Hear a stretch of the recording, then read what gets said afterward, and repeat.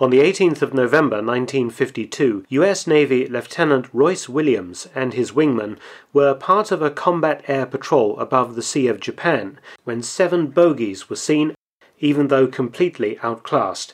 The Americans climbed to 26,000 feet. Williams pulled hard left and lined up on MiG No. 4. He fired a short burst and the MiG went down, followed by Williams' wingman. Williams was now alone and facing 6 MiG-15s. You're listening to the podcast, So There I Was. It's how all great aviation tales begin. Welcome to episode 45, Fig. 45. That's a good caliber, too. It is a good caliber. And although I think the caliber was a little bigger, what's the title of this show? 4 MiG Kills, 1 fight? Yeah. Yes. I didn't ask what the caliber of the cannon was on that F9F Panther that Captain Williams was flying that day. Well, then Lieutenant Williams. Fig, I don't know about you, and no disrespect to all of our other guests, but that has been not only the highlight of our podcast, just one of the highlights of my life. Almost 98. Sharp as a tack. Took out 4 MiGs in a 1v7 fight. Possibly a 5th. And it could never be talked about. He kept it silent for more than 50 years. Didn't even tell his wife or his children about it until it was declassified. Our gratefulness, our appreciation to Captain Williams for joining us, and I hope he will come back. It sounds like he may want to, so that was good. Well, his stories first of all, we spent a lot of time on the MiG engagement, but his career spanned 37 years. And he flew, well, let's just say this. If it wasn't made, he didn't fly it if it was a fighter. Yeah. From World War II through Vietnam, really. Because he did an exchange with the Air Force, so he flew Air Force medal. Like I said, if you could list the jets you didn't fly, it'd probably be a shorter list. So. Right. That was pretty much spot on. I got half a page worth of airplane notes here. So that was awesome. You know, Hellcat, Bearcat, Corsair, Cougars, Panthers, F9F, Cougars, F86, F100, F4, A4, and I'm sure. Did I say F100? Yeah, you did. I think I did. Yeah, but then out of nowhere he starts talking about being on fire in an F4, 2 engines. They had lost a bunch of them already, and everybody had jumped out, and he thought, well, this one's still flying. I'm going to try to bring it back. And his backseater jumped out. I'm out of here. But, they were able to figure out what was going on with these planes because he brought one back. Probably saved some lives. I could be wrong. Save some more lives. About crossing the pond. Oh my gosh! What an amazing day! In the world's smallest. Let's just get out of the way and listen to what he has to say. On the tanker. Here he is, without further ado, Captain Williams. Oh, and to the tanker crew who did that. Thanks a lot. We really appreciated that. I'm just kidding. No, I'm not.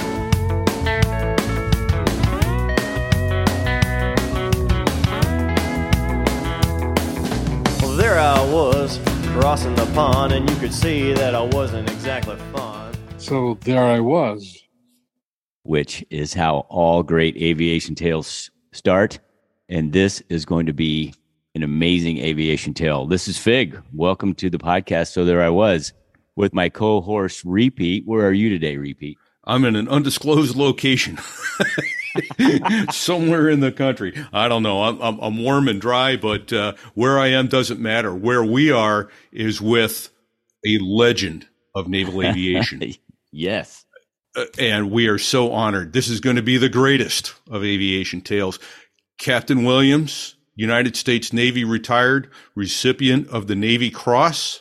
Captain Williams, welcome, sir. Thank you so much. So, Captain Williams, do you mind me stating your age, sir?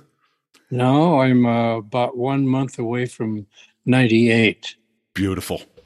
That is amazing. So amazed. So I read a little bit through your bio. You went in the Navy shortly after Pearl Harbor, was it? I first joined the Army. I was 16, but when I turned 17, I was eligible for the V5 aviation cadet program in the Navy, and I made the switch.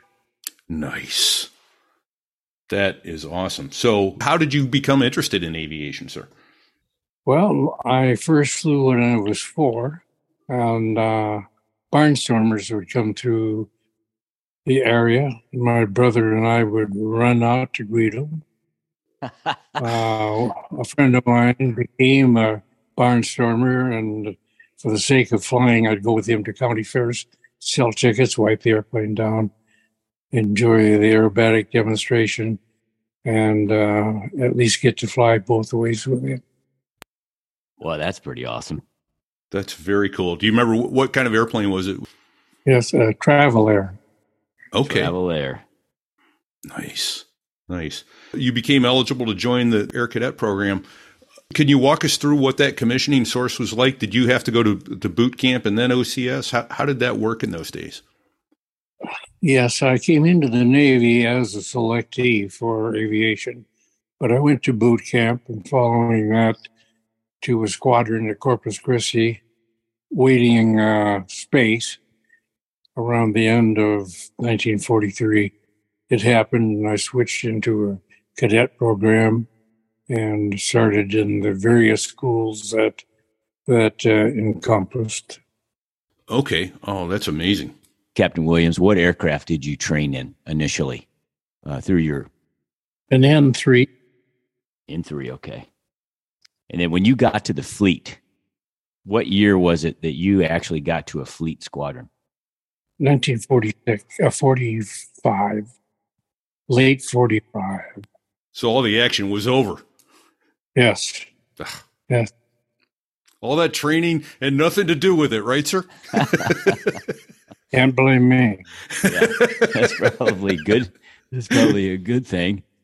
There were an awful lot of casualties in aviation training, especially the Army Air Force lost an awful lot of their cadets. Not so bad in the Navy. I lost a few friends, but basically it as scheduled. Yeah, and unfortunately, that hasn't changed a whole lot. We continue to lose people in training. Just true. So you got to your first fleet squadron at the end of 1945. Did you stay on active duty in the Navy, or did you go into the reserves? No, I was a reserve, but I was selected for regular Navy, and I remained in it for 37 years. All right. Can't stick with anything, can you, sir? Couldn't even do the full 40. Wow. That's not they kicked me out. Oh, there you go, right? What was the training like, both to get your wings and then afterward? I imagine it was, well, let me just not imagine anything. This is before simulator. You didn't have a simulator to sit in and fly before you got in the airplane, right? They pretty much handed you an ATOPS manual and said, go get it. Basically, it was just showing me how to start it. I didn't read an ATOPS manual. Oh my gosh!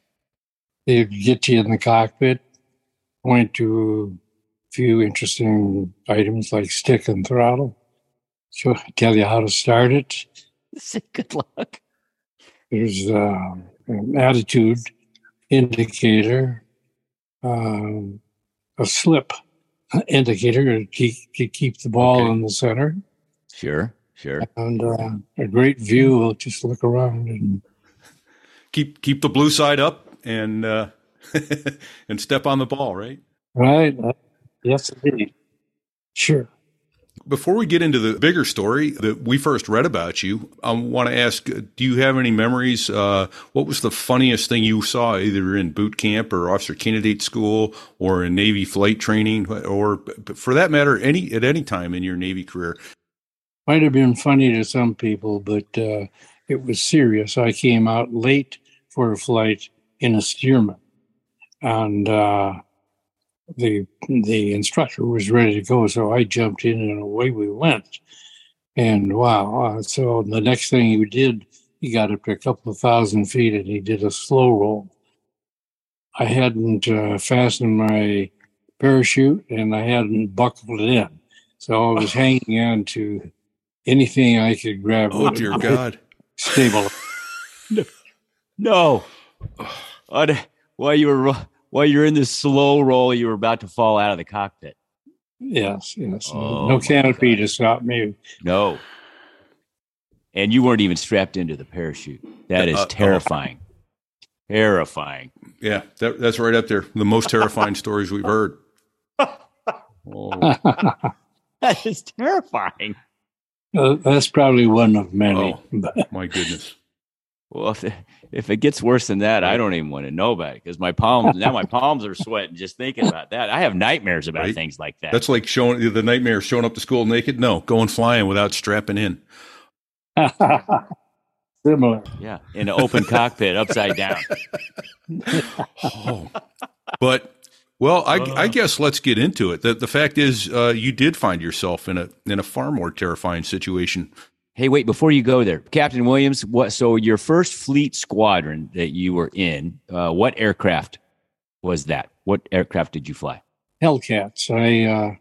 I flew SBD in training, but then I was selected for fighters. Went to 6F training down at Opelika, Miami, Florida, and carrier qualified on the USS Ranger CV-4. Captain McCain, commanding. So that was Senator John McCain's father or grandfather? That would have been his father. Grandfather. Okay. Grandfather. Okay. Grandfather. So Hellcats, your first fleet squadron. So did you fly Hellcats until you transitioned to jets, or did you fly something in between Hellcats and F9Fs? I next flew Corsairs out of Los Alamitos. Well, an interesting thing, I first went on the FDR. Shortly after that, transferred to the Princeton.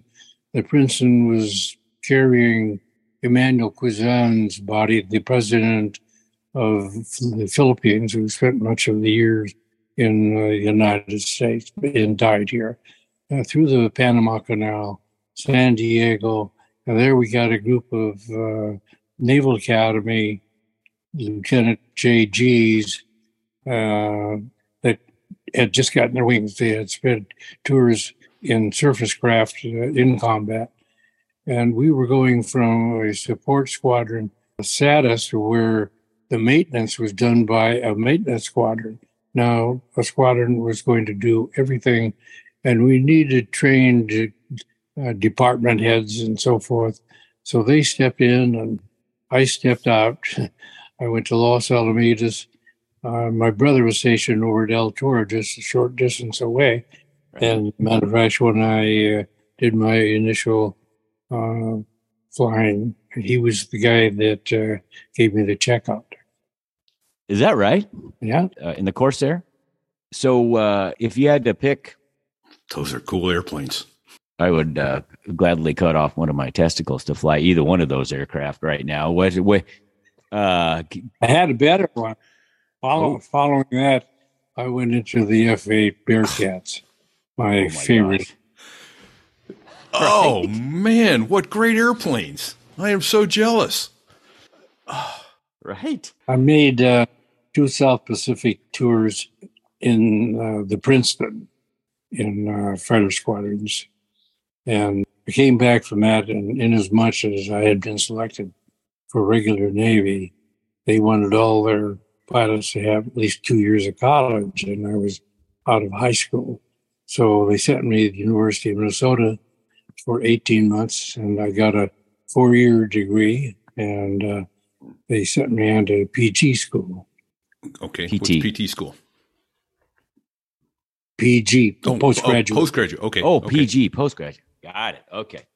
So you got a 4-year degree in 18 months, and then you went to postgraduate school. Boy, you couldn't do that today. No. Yeah. Repeat.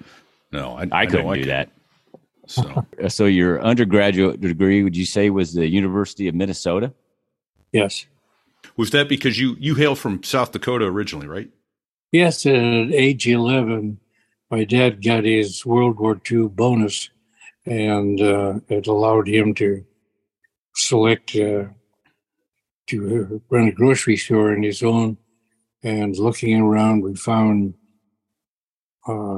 appropriate storefront on the other side of Big Stone Lake, the border lake between South Dakota and Minnesota. And so just a short distance from where I grew up, but now in Minnesota. Nice. Well, now that we've established he's flown every single aircraft, I thought every cool airplane on the planet, right? Right. So after, I guess after Corsairs, you transitioned to F9Fs at some point. Yeah. After you got all educated up. Right. So the jet transition, how long was that? Well, it was in a squadron. It wasn't a transition. It was somebody told me how to start the airplane. Yeah. Repeat. This is right out of those old squadron files that I found where they transitioned to jets in one day. Right. They handed them Yes. There was no two-seat F9s, correct, sir? Why not? Oh. Here are the keys. Don't screw it up. Oh my gosh! Wow. I didn't fly two-seat airplanes until I got in the Phantom. Unbelievable. Wow. No kidding. So what time frame does that put you at when you first got into the F9? Is this late 40s, early 50s? 1952. Okay, so it was 52. You were brand new to the airplane then, or relatively brand new to the airplane when you found yourself in the North Pacific off the coast of North Korea.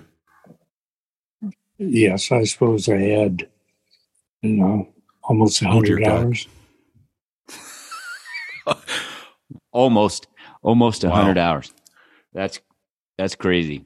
Because this is what you did was, well, I guess let's get into it. Can you tell us about that day when you woke up, what the brief was like, what you were supposed to be doing, and then what happened to find yourself completing one of the greatest accomplishments in the history of aviation, all aviation? Yeah. We arrived at our standard operating area off the coast of Korea at about the border, 38th parallel border between North and South Korea. And pretty much the Navy was responsible for the war on the eastern half of North Korea. It didn't allow us to spend a lot of time to attention to some of the more potent targets near the Yalu River, which was the border between China and North Korea and Russia, Soviet Union, and North Korea. So Admiral Jocko Clark was Task Force 77, came up with the idea of moving a pretty good-sized task force north to where these targets would be well within our range. So at night, a group of 3 carriers and escorts, maybe 20, including the battleship that was the command center for Jocko Clark, moved up off Chongjin, a city on the coast, a major city on the coast of North Korea, and probably about 100 miles south of Vladivostok. Okay. And we were out from Chongjin and arriving in the morning.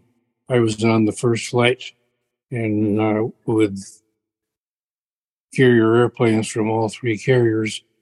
And I was in the very first group that hit the target at a city of Oryong that had a lot of manufacturing and warehousing. Yeah, military type targets. Yeah. We pretty much tore that up while the people across the river, the Soviets, got pretty excited and a lot of chatter, and they launched a lot of airplanes and showed keen interest. Well, I went back and made my landing, and bad weather had moved in, a blizzard frontal system. And I was told on the landing to get a quick lunch, come back because I was going to be on the combat air patrol, which I did. Four of us briefed together, took off in miserable weather, joined up, and then climbed through the clouds to clear sky above at 12,000 feet. And in the clouds, CIC informed us that there were a group of unknown aircraft coming from the north, and for us to be heads up. Once coming into clear air, I saw a flight of 7 in wing fingertip formation, heading our way, all in contrail, probably 50,000 feet or maybe higher. They often flew to 55,000. So they said, that's your target. My flight leader had a warning light in his fuel system. And so he was directed with his wingman to return to over the task force while I took the lead with a wingman that I'd never flown with before. And tested by guns and gun sight and everything, was ready to fight, and climbed in the direction that I saw them. As they went over, they turned back north, and we were climbing to engage if possible, if necessary. And at 26,000 feet, they broke up in 2 groups and descended from the contrails, and we lost sight of them. And I reported that to the carrier, and they lost sight of them as well as they became a smaller target. So I was instructed to come back and establish a barricade between the last sighting and the task force. And so in that turn, here come 4 of them at my 10 o'clock position, all firing. And I wasn't given any instruction, but intuition and my job. I turned hard into him, ended up right on the tail of number 4, short burst, and he started smoking and dropping. And my wingman followed him on down for, I don't know why, but he left me, and I didn't work with him anymore. Thanks a lot. Never flew with him. Yeah, I already shot him. Don't go after him. Oh my goodness. Oh my gosh. So now you're alone with 6. You've gotten 1, and there's 6 more in the fight somewhere. Yeah, that's right. My gosh. Oh. So I think if I could take what I know now and parlay that into what I think happened, was that the 3 remaining in the division that just lost their tail end Charlie guy pulled up abruptly and climbed smartly to 2,000 feet or so above me. And I was trailing them, but following. And as they turned to attack me, I switched my aim and tracking on the lead aircraft. And as I completed the ready to attack him, that airplane was firing at me at a distance that, as far as for the weapons I had, I felt was out of range. So I just tracked for a while till I thought, okay, in which case I fired a brief shot, and he stopped firing and turned away. And as the later on, my guess that this, who was the lead of all 7, probably nicked him, and he didn't want to continue the attack. I switched my aim and readiness on his wingman, who was heading toward me, firing. And when in range, I fired at him. He stopped, didn't maneuver anything, just slid right under my airplane. I think he was dead. Oh. Okay, I have to ask right now, Captain Williams, were these face shots? In other words, were you shooting at each other, going at each other, or was there turning involved? No, it was like we were just pointing at each other. That's what I thought. Holy cow. That's terrifying. Repeat. What's rule one when you're training? No Right? face shots. These. Oh my God. This is okay. So my feet are sweating. My palms are sweating. so you've got two of them, and you're still in a furball though with these guys. Yeah. Yes. Yeah. The other three came in from the other side, and now instead of in formation, they were individuals. It was like our gunnery training of Right. 1 in, 4 off. Yeah. And taking their turns. Yeah. So you were seriously maneuvering now.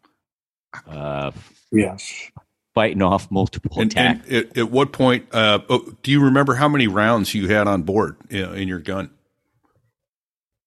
I think 780, maybe 720. Okay. Yeah. So, you've got some left though, because it's not unlimited. It's not unlimited amount of ammunition. It's not unlimited. But you weren't done with these guys yet. You've gotten 2 of them. Now you're 1v5. What happened next? Yes. And maybe only 4. If I really did nick this guy, I think he stayed above the fray. He was in charge of the whole thing. I don't think he ran off. But according to a book that came out, written by a military historian, that 2 airplanes were returning to Vladivostok, and along the way, one of them dropped. I suspect that could have been the lead and was losing fuel and just ran dry and died in the ocean. Okay, wow. And I don't mean to put you on the spot. Do you remember the name of that book, or was it in Russian? The name of the book is called Red Devils Over the Yalu. Devils Over the Yalu. Okay. Written by Igor Seidov, Seidov. Okay, perfect. All right. Sorry to interrupt. Oh, that's my brain talking. There you go. Your brain has a wonderful voice, Capt Williams. This book came out in about 1992?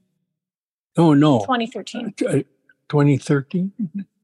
In 1992, Soviet Union broke up, and newspapers telling the story of this 1952 event disclosed the name of 4. So I have those names, and they've been published, that were shot down. There's the confirmation. And Tammy feels that maybe 2 more could have been lost, but could well have been other communist nation personnel flying with them, and they didn't have the right to publish their names. We don't know. So in this fight that you're in, you shot down 2 airplanes. Nicked a third. Probably nicked a third. So that means there's 4 making gun runs on you. Yes, that's right. So how you even survived this? This is amazing. So I know that eventually you got a 4th, and then at some point they decided that maybe you were not the right person to be hangling with, and chose the better part of valor and went home so they could live to fight another day. Yeah. Well, no, I don't think that's the way it was. Okay, so I'm dying. Let's hear it. Well, the next one that they made a mistake. Instead of abruptly climbing and getting out of the fight and getting up on the perch to come back, at a level point crossed me, and I had a close range tracked and fired, and the airplane broke up. And this time back, there are fewer, but they're still making runs on it, and my attention is not following who else is where, except for the guy on my tail. And I was maneuvering to louse up his aim and survive. I came on another one, and I was dead behind him in fairly close range. And firing, he started smoking and dropping out, going low, leaving 26,000 feet. And I ran out of ammunition. And at that point, I looked around, and here's the MiG on my tail. So I made a hard turn right, and he got a lucky 37 millimeter into my accessory section of the engine, and it knocked out all my hydraulics and severed the cable to the rudder. Oh, geez. Oh, The airplane was out of rig. At that point, I had to really use two hands on the stick to do my flying. But he sat nicely right on my tail, and I was still some distance from the clouds that were between us and the task force. But I was aimed just accidentally at the clouds, and I started dropping altitude quite steep, but I pushed the stick forward and I pulled it back, and I just pulled a lot of G's in both directions, or a big yo-yo. And though he just sat back there and fired all the way until both of us got into the clouds, he didn't nail me. Thank goodness. Wow. That's so fortunate then. And so now you have to make it back to the ship in a crippled bird. That's true. Yeah, either that or the other options weren't very popular.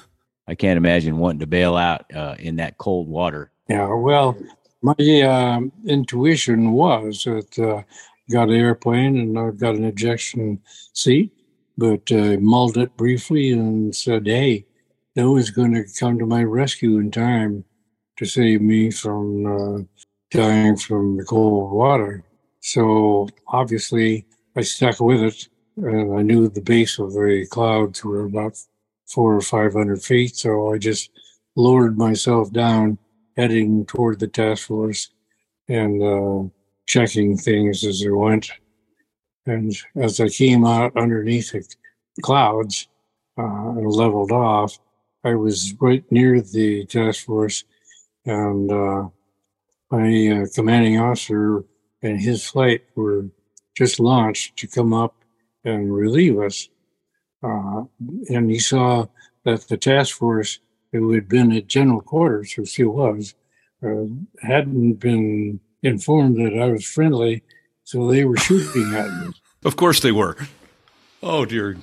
He called the dogs off, and I started to figure my next step to try to get aboard a carrier in terrible weather and a bad airplane, and seeing at what speed I could slow to and still fly. And I got down to 170 knots, and it was going to stall out of me. So I had to come in above that. Wow. That is fast. Notify the landing signal officer, and he's been ready for a tough job to get me aboard.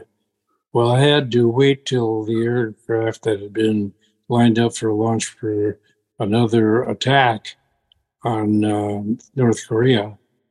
The plans had changed, and they were pulling everything forward to make room for me to land on a straight deck airplane. So it was some time, and I'm assessing myself and positioning as best I could to be the right spot when I got a Charlie permission to land. And when that happened, it was fairly good shape behind the ship as it went into the wind. And I let them know I was fast, of course. And the commanding officer said, bring him any speed he wants. We had plenty of surface wind plus speed of the ship. But I couldn't line up, and I was going to cut crossways on the carrier and would have put me over the side. And the captain knew that, and as I got on in and pretty close, he whipped the ship around and lined it up with me, and boom, I landed in a fairly good landing. That's awesome. Wow. And so then you tail hooked, no barricade. Did they even have barricades then? Oh, yes. Okay, so that was pre-hook. It was major. On a straight deck, it was more important than on an angle deck, because we had all aircraft forward being armed and fueled, and they're starting that as soon as they land. But if an airplane's coming in and has a problem, they'll probably already put the barricade up. But they had operators right there who were swift.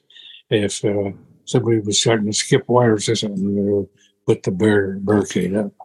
So that was a second offense.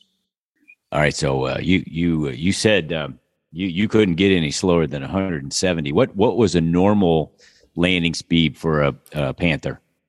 About 105. Oh, so you're 65, 70 knots faster than you normally are. Yeah. I never heard of anybody landing at that speed. Oh, it's terrifying. You think, is the cross-deck pendant going to break? Is the hook going to hold? All that, Well, and I've seen that happen. Boy, that as day comes whipping across. I saw a chief petty officer out there to drop the pendant, clear the hook, and that came around and cut off both of his legs. Yeah. Oh my gosh! Dangerous place to be on a carrier deck. Oh, yeah, indeed. So, and if my memory's correct, because I from my reading of your event, that your aircraft was so badly battle damaged that after you got out of the airplane, they just pushed it over. Well, this was the last day on the line for Princeton, so we headed toward Yokosuka, and it took a little time to get there, but I received orders that on arrival to report to Admiral Briscoe, the senior naval officer in the Western Pacific, and I was prepared to. When we docked, I went down on the hangar deck and I saw second class petty officer Air Bosun, who handles these aircraft, and his probably assignment was the hangar. And I told him who I was, and I'd like to have a last look at the airplane. He says, "Sorry, sir, but we pushed it over the side." Well, it turns out that that was not true. It probably wasn't true. And Admiral Shelton, who picked up volunteered on it, started a look-see into this thing many years later, thinking that I hadn't been properly awarded. And in his study, he booked all of the data on the bureau numbers and found that it went into overhaul and was useful again in the training command. Nice. I'll be damned. That's beautiful. How about that? Because Wikipedia says they pushed it over, but it had 263 holes in it. Yeah, that part's right. Swiss cheese of an airplane by the time you brought it back. Wow. Okay, I have a couple of questions that have come up since I've been listening to you talking, sir. One question is, when you were engaged, when you were already engaged with those MiGs, the article I read said that you were informed by the CIC to not engage, and your reply was, "I'm already engaged." Yeah, there wasn't any choice of the matter. I couldn't turn tail, run with that many ready to jump me. Right. No, that would have been that wouldn't have worked out well. No. So, at what point were you told, okay, this didn't happen because these were Russians? Was that when you went to see the admiral? At first, he wanted to know what was meant, or why did the Oriskany, the carrier, put out the message that it did, which was entirely false. And it was because our intelligence officer, without debriefing us, had to make a report to Washington, and his fertile mind came up with what he thought would be a good story and treating everybody fairly. But that wasn't true, and we proceeded to him say that what I'm about to tell you, you can't tell anybody ever. And then he told me about the NSA group and first operation aboard the USS Helena Navy cruiser off the coast of Vladivostok with their team on board of monitoring. And they had these guys from their takeoff till the remnant came back. And they would like for the Admiral to let me know that I got at least 3. And now don't tell anybody. So with that admonition, I was pretty much out of the game because I felt if I'd start talking about the report, the lie that went out, I would get myself in trouble saying things I wasn't authorized to say. So I just stayed out of the fray and didn't assess credit to anybody, except I accepted that I got at least 1. Nice. Okay. What was the official story that went out, the press release or whatever that went back to, not press release, but what was the official combat? Yeah. What was the Navy's story for 50 years? Because this was top secret until 2002, correct? Yes. I don't know if they 13, said or Soviets at any point. They talked about a MiG engagement that I was there in a flight of 4, and it ended up pretty much with just me. However, they gave credit for my wingman for 1 damage, and unfortunately, he never fired a shot. And the wingman from the flight lead, and I said, I need some help, was vectored on this plane. I was coming down smoking that I ran out of ammunition on. And as he made a run at him, the guy ejected, and they gave him credit for their kill. Okay. That was the story. And then somebody, and I haven't any idea who it was, made up a mythical report that each one of us were telling about our involvement. And they had me doing things I didn't do. And these others deeply involved in twisting and turning and shooting. That never happened. That's so frustrating to not be able to say anything. Go, look, I was there. This is what happened. So there I was. Wow. Can't say nothing. There I was. No. Oh, that must have been so frustrating because what I also read was you didn't even tell your bride. No pillow talk on this one even. No one at all. Well, what an honorable man, told this is top secret, keep it to yourself, and you did for so many years. Did I also read you got to meet President Eisenhower over this? Oh, very much so, yes, as president-elect. And his promise while he was running for president was if elected, he would personally go to Korea and assess the situation. And as he came out, he declared that he wanted to see Royce Williams. Nice. And so everybody made it so. Very cool. It happened. That's outstanding. So that was in 1952. Yes. You finished that combat tour, and then did you do another combat tour in Korea? No, in 53, the fighting part of the war stopped, and Panmunjom agreements, they made a division of North and South, and I've been there since then, and down at Panmunjom, which is kind of a strange place.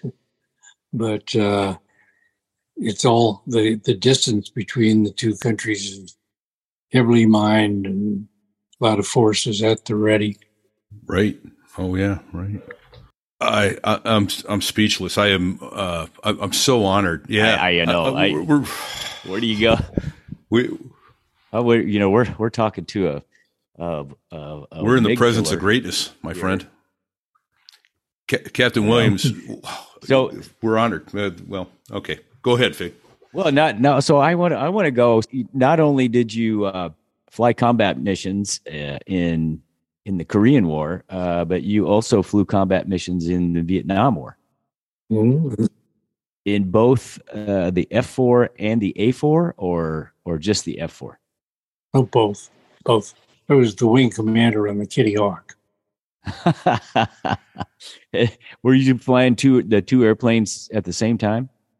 Yes. The A4 and the F4? Nice. Because it's Well, same period. Not at the same time. okay. Yeah. Okay, same period. Well, that's all right. So what? Now I've flown the A4, but never the F4. So between those two airplanes, which one? Which child was your favorite? You had the choice. Yeah, which child's your favorite? The F4 or the A4? The A4 for fun and the F4 for fighting. Okay. Nice. I like that answer. Right. I like that answer a lot. Well, do you recall how many hours you got in the Panther? Because I know you had just a little under 100 when you had the combat with the MiGs. Yeah, maybe 200, 300 hours. And when we came back, we were reassigned Cougars aboard the USS Boxer. Okay. And we served pretty much off South Vietnam. And this would be late 53 and 54. And we came near to the war. We had the Third Fleet Admiral come out and join us, and we were going to be in charge of the fighting forces in Vietnam. And President Eisenhower had pledged help to the French, and Dien Bien Phu operation was starting, and I had a target assigned in that area with the Cougar ready to go when communications between French and American decided to shut it down. Okay. And I talked to French, and they said, no, the Americans backed out. Of course. Yeah. How about that? I just, according to my recollection, the truth. They just decided to get out of the colonial business. Right. And that was right. The Dien Bien Phu was the major disaster for the French in Indochina, in Vietnam, that led them to basically go, we're done here. Yeah, it was a mess. The Vietnamese ended up showing force that nobody knew they had. They would have cleaned house. Right. There's a couple good documentaries on that, but the French lost entire classes of their military academies at Dien Bien Phu. It was a total slaughter. They did. Yeah. They ran right into a trap. Right. Yeah, they thought the Vietnamese couldn't get their cannons up the hill and that sort of thing. They just disassembled them and brought them up piece by piece and put them back together. And ingenious. So after you flew Cougars, walk us through your naval career from that point. Came back from that tour flying Cougars off the coast of Vietnam. Actually, I got orders in the middle of my deployment to go as NAVCAD procurement officer at Miami, Florida. Started on that and got to the Philippines. We were in China. I went to the Philippines and I got another set of orders as NAVCAD procurement officer, Akron, Ohio. So by flying in a kind of a borrowed DC-3, we finally got back to the States, had some farewell parties at our church, and had the movers at the house packing, but nothing in the van yet. When I get a call from Washington, D.C., report tomorrow at Oppo 5 for briefings in connection with exchange duty with the Air Force. Okay. Oh, boy. So it happened. One of my favorite assignments, I was treated so royally. I was the Air Force representative with FAA in Los Angeles. I was ended up on the colonel's staff and then instructing in the fighter weapons school. And kind of his favorite nation, I was given command of an F-86H squadron, brand new. Another cool jet. Goodness. Unbelievable. I am so jealous. Yeah. I know. I was a Navy lieutenant, and all the other commanding officers were majors and lieutenant colonels. They could hardly wait till I got out of there to pick up some of the choice jobs that I was holding. Okay. So Cougars, F-86s, air exchange with the Air Force. F-100. Okay, can you list the airplanes you haven't flown? Maybe that is a shorter list. Yeah, GBM. Wow. So F-86s and F-100s with the Air Force. Yes. And then at some point, you got returned to the Navy at El Centro, the Fleet Air Gunnery Unit, and I was flying FJ3s, very similar to an F-86. And I'm getting a signal low battery. We'll wrap this up pretty quickly then. I do have one quick question about the whole Air Force Navy thing. That was so today there's a saying that essentially is the Navy rules don't say you can't do it, then you can do it, and the Air Force rules don't say you can do it, then you can't do it. Was that the case back then, or has the Air Force changed since I'm assuming the early '60s when you were doing that? Oh goodness, yeah. I learned Air Force ways pretty well. I wrote the air-to-ground manual, which went along with Boots Blassé's No Guts, No Glory, air-to-air fighting.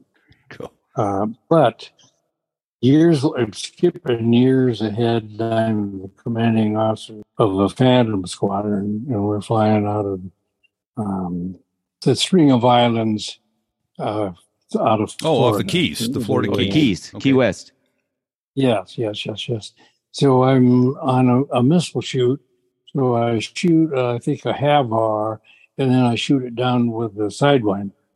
And I did that. When it exploded, I went into a big victory roll, and on the top of it, loud explosions.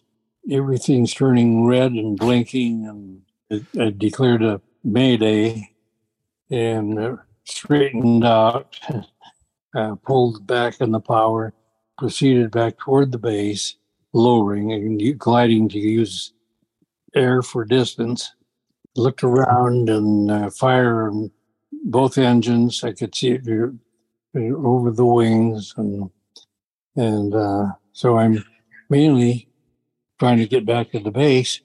But I recall that in short order recently, that 16 situations like that around the world, including Air Force, ours, and Australians and Belgians and whatnot that were flying the airplane, and they all ejected.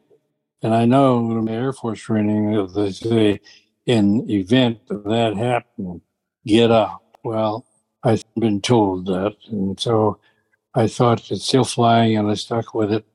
And as I got down to a lower altitude and had to come up on power, more power, and I had to go into afterburner to keep it flying, keep ascending. Have my RIO eject, and then I took it in, and it was a pretty dangerous situation. I've been both engines on fire in afterburner to land, but I did it, and so for the first time ever, they got an airplane back. Engineers descended on it from all over the world. In a month or so, they had solved the problem. It never happened again. Nice. Did I hear you say your backseater ejected while you were flying it back? He got a convertible ride. Yeah, well, that itself was interesting because there was a helicopter coming from Air Force Homestead to Key West. And this, he says, F4 on fire. We see your RIO, we'll pick him up. And he got back faster than I did. There's a naval aviator extraordinaire for you, Fig. It was, quote, interesting. Yeah. Unquote. Yeah, it was interesting. You shouldn't get so excited about it next time you tell us that, sir. Talk about understatement. Wow. Thank you so much. Well, I've got one other question. Of all the jobs that you did, of all the flying that you did, what was the best job that you had in the Navy? Well, my most important one, I guess, was I was the first Inspector General think pack under Admiral. Under Admiral McCain, you cut out. You say Admiral McCain? Yes, I served with all three of the McCains. So they needed somebody right now, and it was a 2-star job, but Captain Williams was it. And so I wrote the instructions and the plans and made the first inspections on 4-star generals and so forth. And then I got relieved from the job by the most senior Air Force 2-star in the Pacific. Okay. And went on another job. Nice. Wow. So all the responsibility and none of the pay. Yeah, that would be true. Yes. Wow. This has been just an amazing pleasure, Captain Williams, hearing your stories.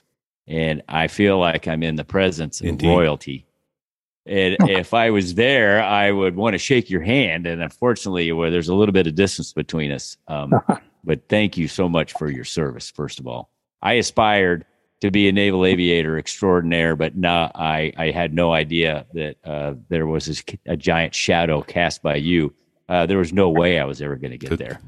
I understand you're a Marine, right?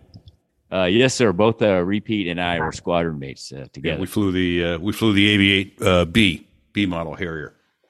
Yeah, I was a naval aviator Marine, and his final assignment was on Admiral McCain's staff as a colonel, and I came aboard as his numerical relief for the Navy Department, and he retired the next day. Okay, I'm sorry, we got all of that except who it was. You broke up when you stated who was a naval aviator Marine.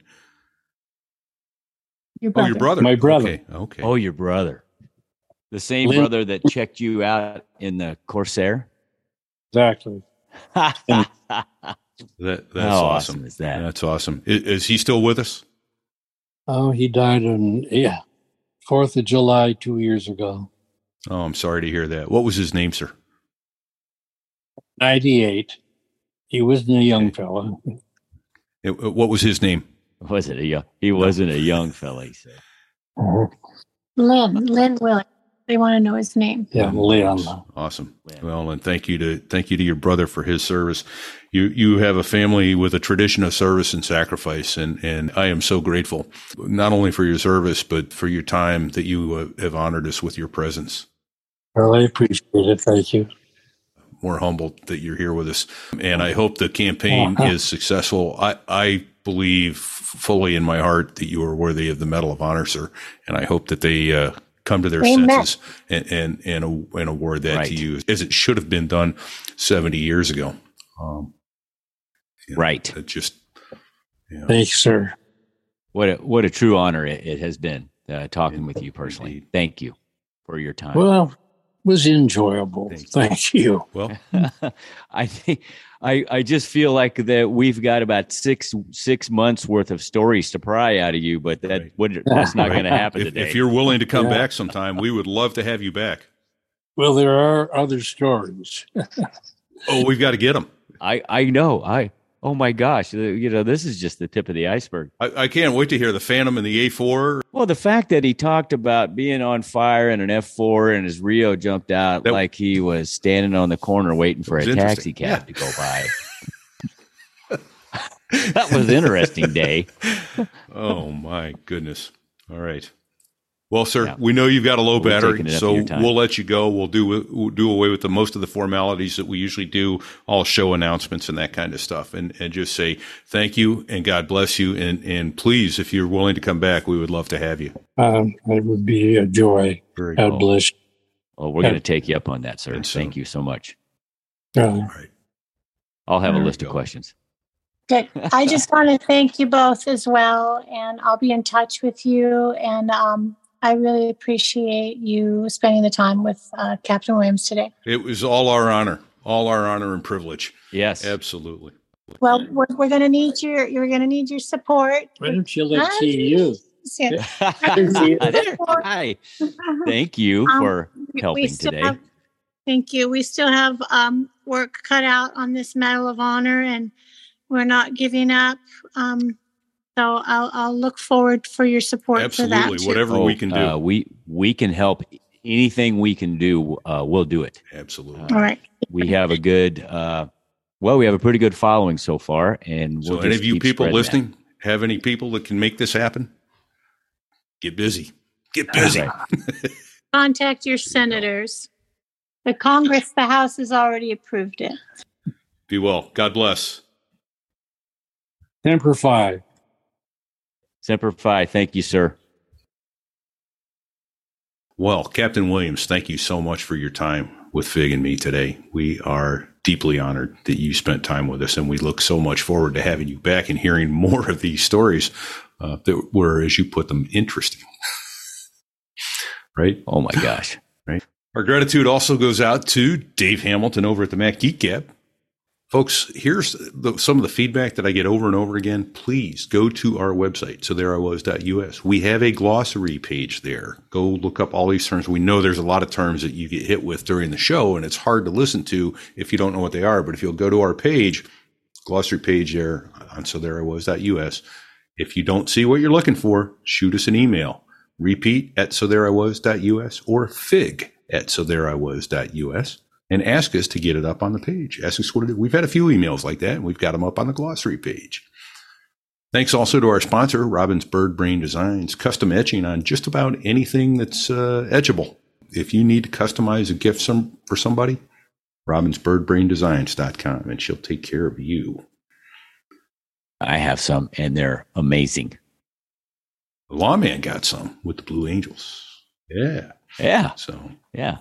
It looked like they were playing beer can formation, too. We're getting closer. They were beer can width, right? Yeah. What, I saw 65? Are we up to 65 followers? We need 35 more of you. Get off your backsides right 35. now. Go to 35 more. sothereiwas.us/rumble and please sign up and follow us so we don't have to pay. It's free. Doesn't cost you You'll anything. get a note. And once we get 100, we won't have to pay anything to be on Rumble. And I think you can unsubscribe to them if you want to, but you would get emails saying, hey, they're recording today.